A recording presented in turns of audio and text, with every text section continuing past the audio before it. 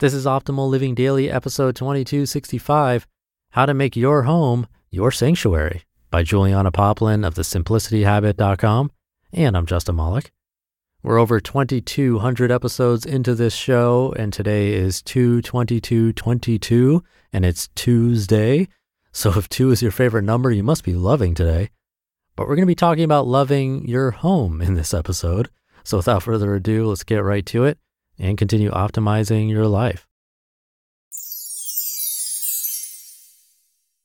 How to Make Your Home Your Sanctuary by Juliana Poplin of thesimplicityhabit.com. At the end of a long and stressful day, there's nothing better than walking through your front door and finally being able to relax, right? For some, that feeling of relaxation just doesn't happen. If your home is messy, cluttered, or unattractive, it might not be the sanctuary you need. In some cases, it might even be detrimental to your mental well-being, bringing on feelings of stress and overwhelm. Fortunately, it doesn't have to be that way. And frankly, it shouldn't be that way. Your home should be your sanctuary. It should be a place where you can truly relax and be at ease, a calm and clutter-free space. You should look forward to spending time in your sanctuary, and if you like to host, inviting others to experience it too. By making some intentional changes to your home, you'll really be able to feel like your home is your sanctuary. Whether you need to totally overhaul your space to achieve your goals, or you only have a few small changes to make, keep listening to see just how easy it can be to make your home your sanctuary. Why you should make your home your sanctuary. While the idea of making your home into your own personal sanctuary might sound fun, it's a lot more meaningful than that.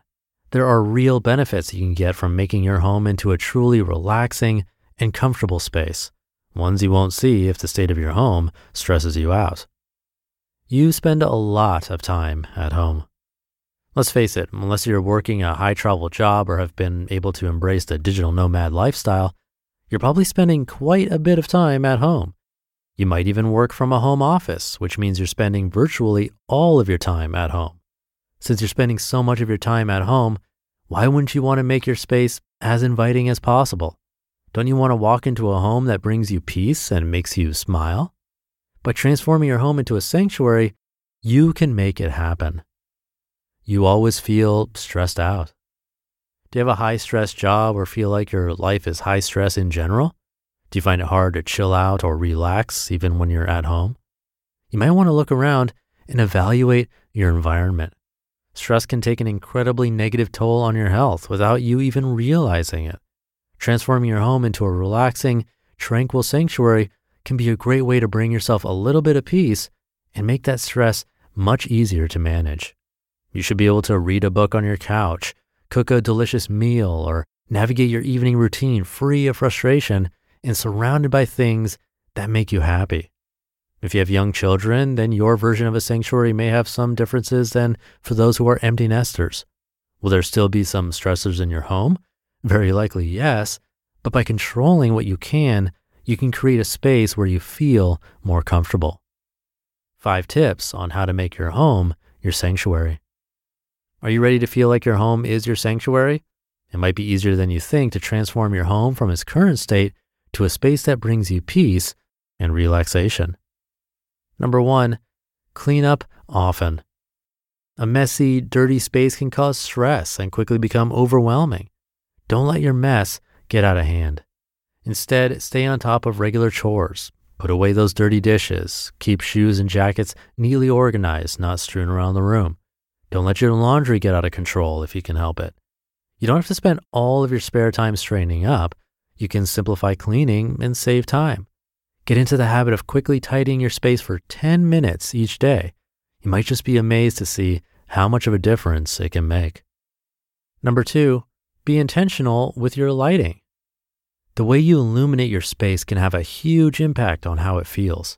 A bright, harsh, fluorescent light hanging from the ceiling can make you feel like you're shopping in a big box warehouse, or worse, sitting in an interrogation room. On the other hand, natural light can help a space feel bright and airy.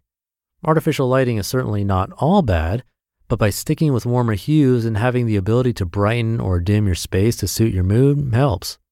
Consider turning on or off a few lamps or using a dimmer.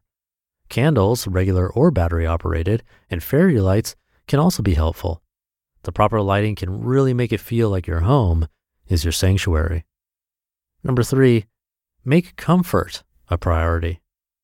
Throw pillows, soft rugs, and snuggly blankets can go a long way in making your home feel like a relaxing sanctuary.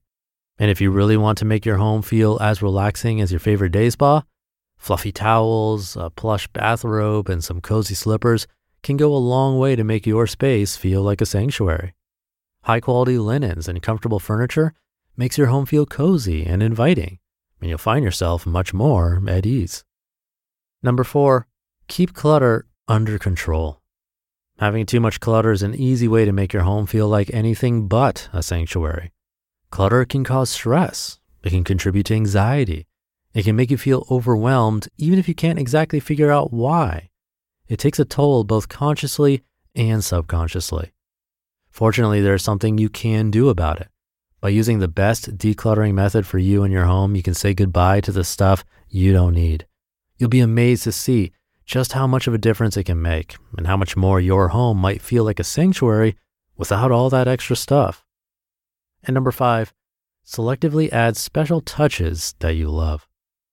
One of the struggles of turning your home into a sanctuary, it can take some time and money. Quality furniture pieces and high-quality linens can be a bit of an investment. Be thoughtful on the special touches that you add to your home. Make sure that you love the items that you bring into your space. It's possible to balance creating a cozy space while also living simply. If you're on a tight budget, get creative. You can find quality used furniture or art pieces secondhand at thrift shops or on Facebook Marketplace. A gallon of paint can also go a long way to creating a cozy and calm feeling in a room in your home. At the end of the day, you want your home sanctuary to be a space you enjoy spending time in. By adding some special touches to really make it personal, it'll be much easier to feel like your home is truly yours. You just listened to the post titled, How to Make Your Home Your Sanctuary by Juliana Poplin of thesimplicityhabit.com.